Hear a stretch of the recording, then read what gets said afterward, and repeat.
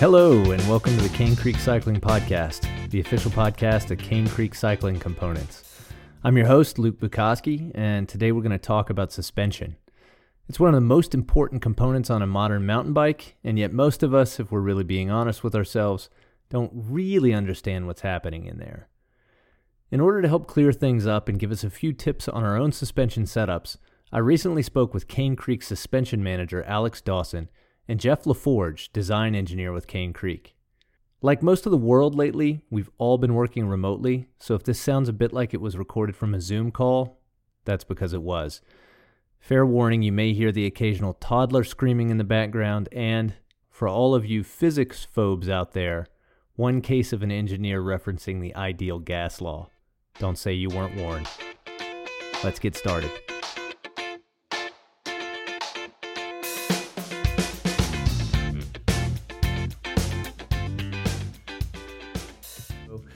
Here we are today with Alex Dawson. And Alex, what does the suspension manager do? So I oversee all of the production of new rear suspension and our helm forks.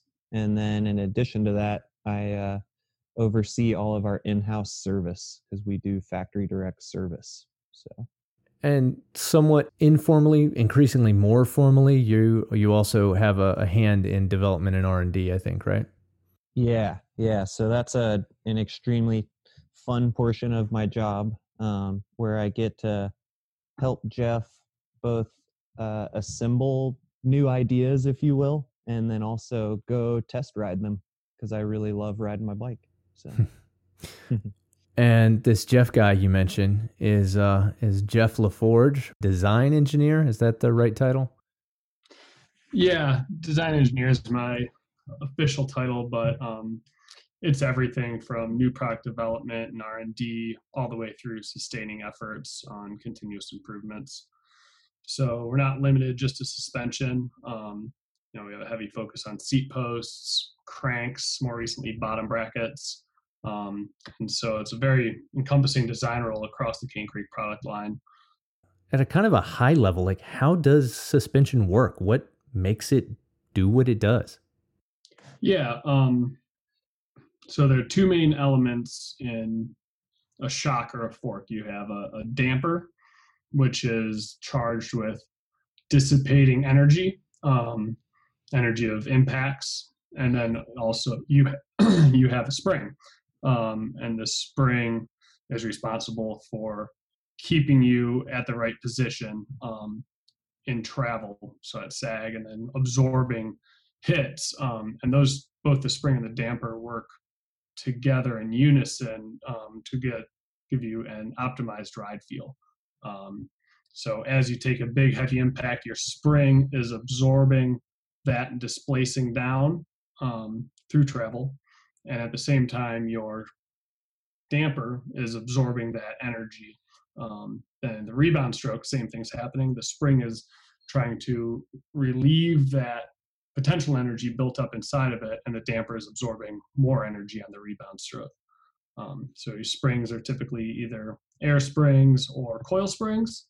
And then the damper is a series of valves and shims in oil that is a velocity-dependent energy dissipator. So am I oversimplifying it to say that the spring pushes back and the damper slows that push back down? Yes, in a rebound stroke. So how does it do it? Just, I think we all have this kind of concept of, okay, I get how a coil spring works. I can push on a spring and it pushes back, and I understand that piece. I think most people get that. An air spring, maybe not as much. And then a damper, that could be kind of magic to me. So what's going on there on a technical level? Yeah, so like I mentioned, the damper typically comprises of a main piston with shims on both sides, the compression and rebound side. And as you go through travel, that piston pushes through a head of oil, and oil is allowed past the shims, which creates your pressure drop or absorb some of that energy and dissipate some of that energy. Now, above your piston, there's typically some valving, so high speed and low speed adjusters in compression, for instance. So some of the oil is going past the main piston and shims, and the rest of that oil will be getting pushed up through the compression adjuster.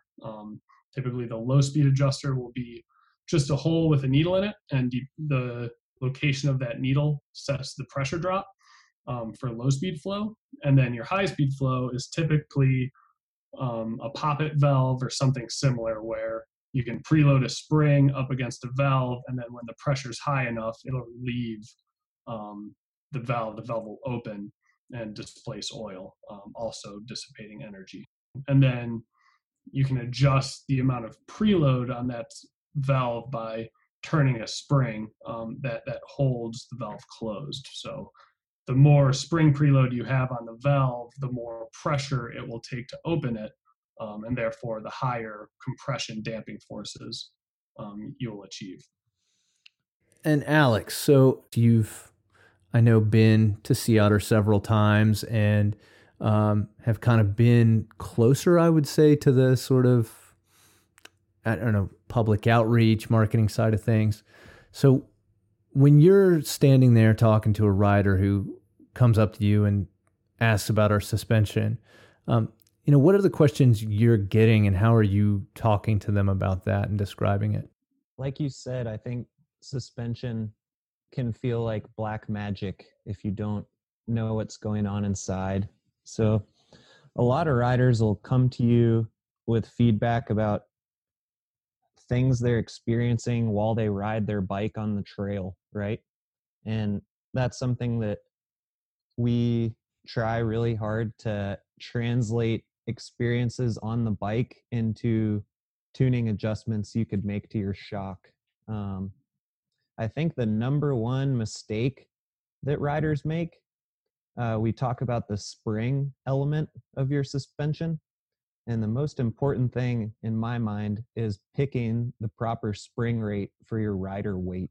So typically you want to pick a spring that, with the dead weight of your body sitting on it, sags between anywhere from 15 to 30%. And I think that that's a really fundamental starting spot. And then from there, you use that damper to control your spring. Because I always compare it to a pogo stick, right? And a pogo stick does not have a damper. It's just the spring. And you can imagine if we were riding on just a spring, your shock would feel pretty terrible. Yeah, and since we're wading into spring rate, let's get into it. Let's touch on coil versus air. Yeah, I have a lot of fun talking to people about that. I think the pretty obvious benefits with coil suspension are there are less seals that are needed, and so there's usually less friction in a coil suspension piece. You can imagine with an air shock, you have to have several more seals that create drag, and if they weren't tight enough, air would leak out of your air spring. And so that's a big advantage to coil suspension, is you just get rid of that seal drag.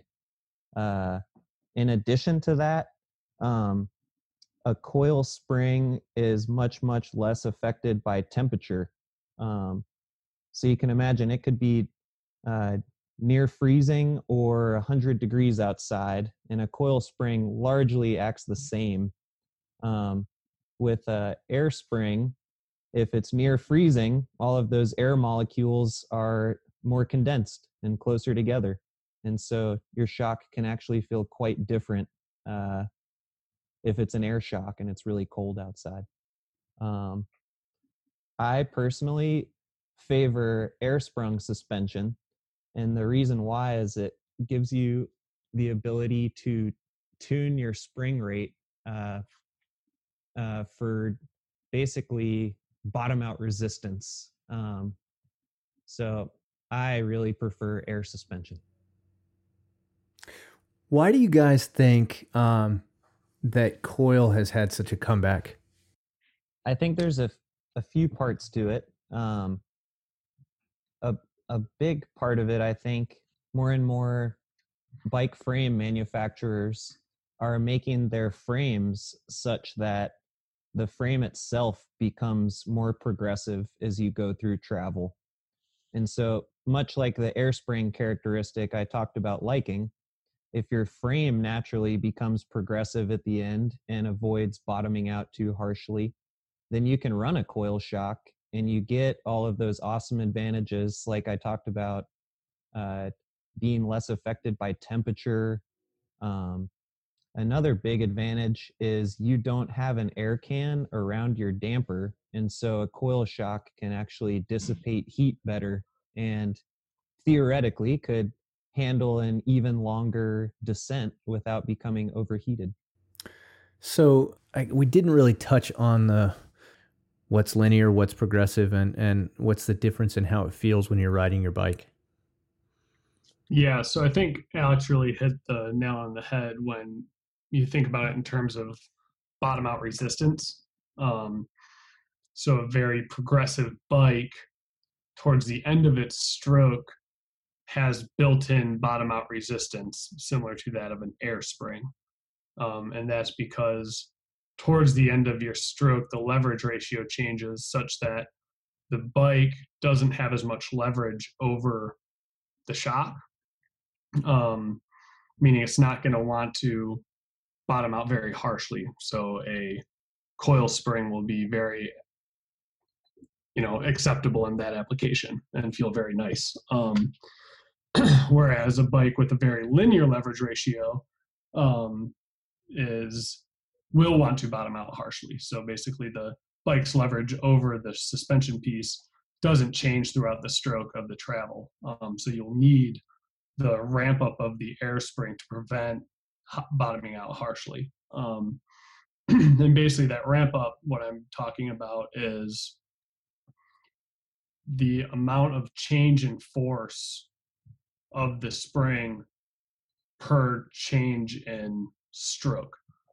So you can think a coil spring, no matter how much you displace it, has the same spring rate throughout, whereas an air spring towards the end of the stroke, that force really starts to increase exponentially the closer you get to bottom out, which prevents that harsh bottom out feeling. Think back to the ideal gas law, PV equals NRT on that one. Oh, so this is the perfect. Everyone should think back to the ideal gas law. Change volume, change of pressure. Yep. And then that pressure acts on the piston, generating a spring force. Yeah. So for all of you who wanted a simple understanding of suspension, just think of the ideal gas law. Okay, so Alex, you've and I know you guys have both just torn apart a lot of suspension in your lives. I think we can all safely say there's a lot of really good suspension out there. But I think one of the things that is controversial, people like to talk about, some people just don't know, and I think this actually applies to like across the board. This is not just suspension, but a lot of people want to know about a lot of components. What is literally the physical difference between a really high-end piece of suspension like a Cane Creek product versus something that is more entry level or original equipment manufacturer on let's say you buy $1,000 bike and you're just getting into it and it's got a suspension fork on it, and our fork is as much as this bike. So what is the physical difference when you open that thing up? Yeah. A lot of times on more entry level suspension, you'll see a compression adjuster that's almost like a light switch, if you will. It's either on or off, meaning that you can either have supple suspension or you can lock it out, right? And I think with a higher end piece of suspension, you often have a bunch of points in between those two extremes. And so you can find the perfect midpoint for either your style of riding or the way your particular frame works. And on top of that, you know, our shocks have multiple rebound adjusters. So you have a low speed rebound and a high speed rebound adjuster. And then you have low and high speed compression as well. And so instead of with the more basic suspension, to make a drastic change to how it performs, you'd really have to open it up and make internal changes. And with a higher end piece of suspension, often you have access externally on the shock to make all those changes yourself in the field, even if you want, instead of in a clean suspension shop. So, but with a higher end piece of suspension, often the finish on parts is nicer, the materials used are nicer, and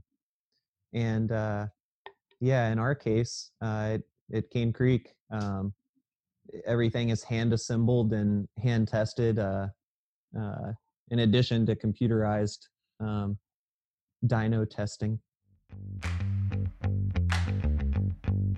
Okay, Jeff, it's your chance. All those armchair engineers out there, what do they need to know? Get your stuff serviced. I mean, all of our suspension has a service interval that's relatively generous, and you could probably fudge it a little bit if you need to. But if you want to have your suspension running 100% and really be reliable and feeling perfectly the way you want it to, you got to take care of it. If your tires are starting to look a little bit worn or the knobs are starting to run low, you buy new tires, right? So your suspension definitely needs that same amount of care, annually or, at that 100-hour ride mark. Let's start with you, Alex. You got to have a picadillo. Oh, you know it. Yeah. Yeah, I would say my number one suggestion to anyone trying to make their suspension feel better is get your spring rate nailed. And I think oftentimes more aggressive riders, you heard me talk a little bit about picking the right spring rate for your body weight, right? And basically, you want that proper spring rate so that when you sit on your bike, your shock and fork both sag a percentage of the travel. And I think a common mistake is either setting your suspension up to where you are sagging way too much. For instance, you're sagging halfway through your travel already before you get on the bike, which is going to make your bike feel like a slug. And then the flip side of that would be you think you're a really cool, fast racer or a free rider, and you set your suspension up just ridiculously stiff.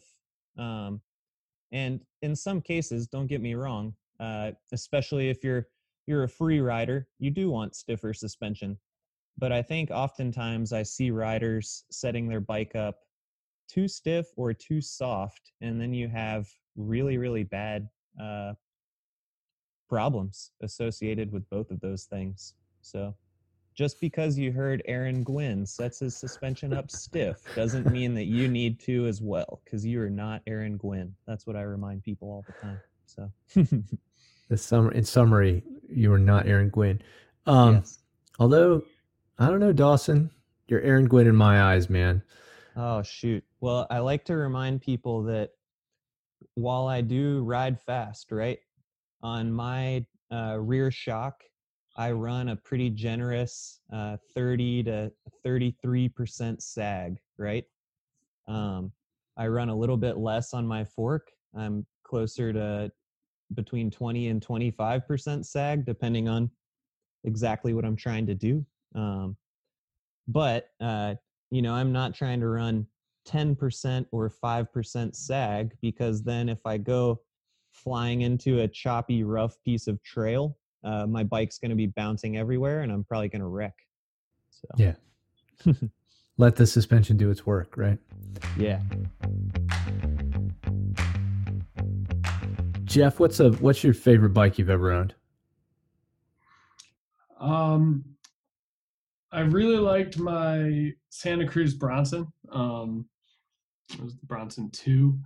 I really, really had a lot of fun on that bike and really enjoyed it. I recently got talked into going to a 29-inch wheeled bike, and I'm on a Trek Slash, and that's definitely been a game changer. Got to pick one. Got to pick one. I'm going to go 2.9. I'm really liking this Slash right now. It runs great. It's very responsive and nimble, but also has those big wheels that can just kind of charge over deep roots and ruts. All right. And Alex, it doesn't have to be the best bike you've ever owned, but your favorite bike. What's the one you think about and smile? Yeah. Mine has to be my first real downhill bike that I ever got. It was a 2010 Specialized Demo 8, the same red and black paint job that Sam Hill was riding at the moment. And I will never forget the day I got that bike, and I will never forget some of the races I did on that bike. So it's hanging on the wall in my basement. That's awesome.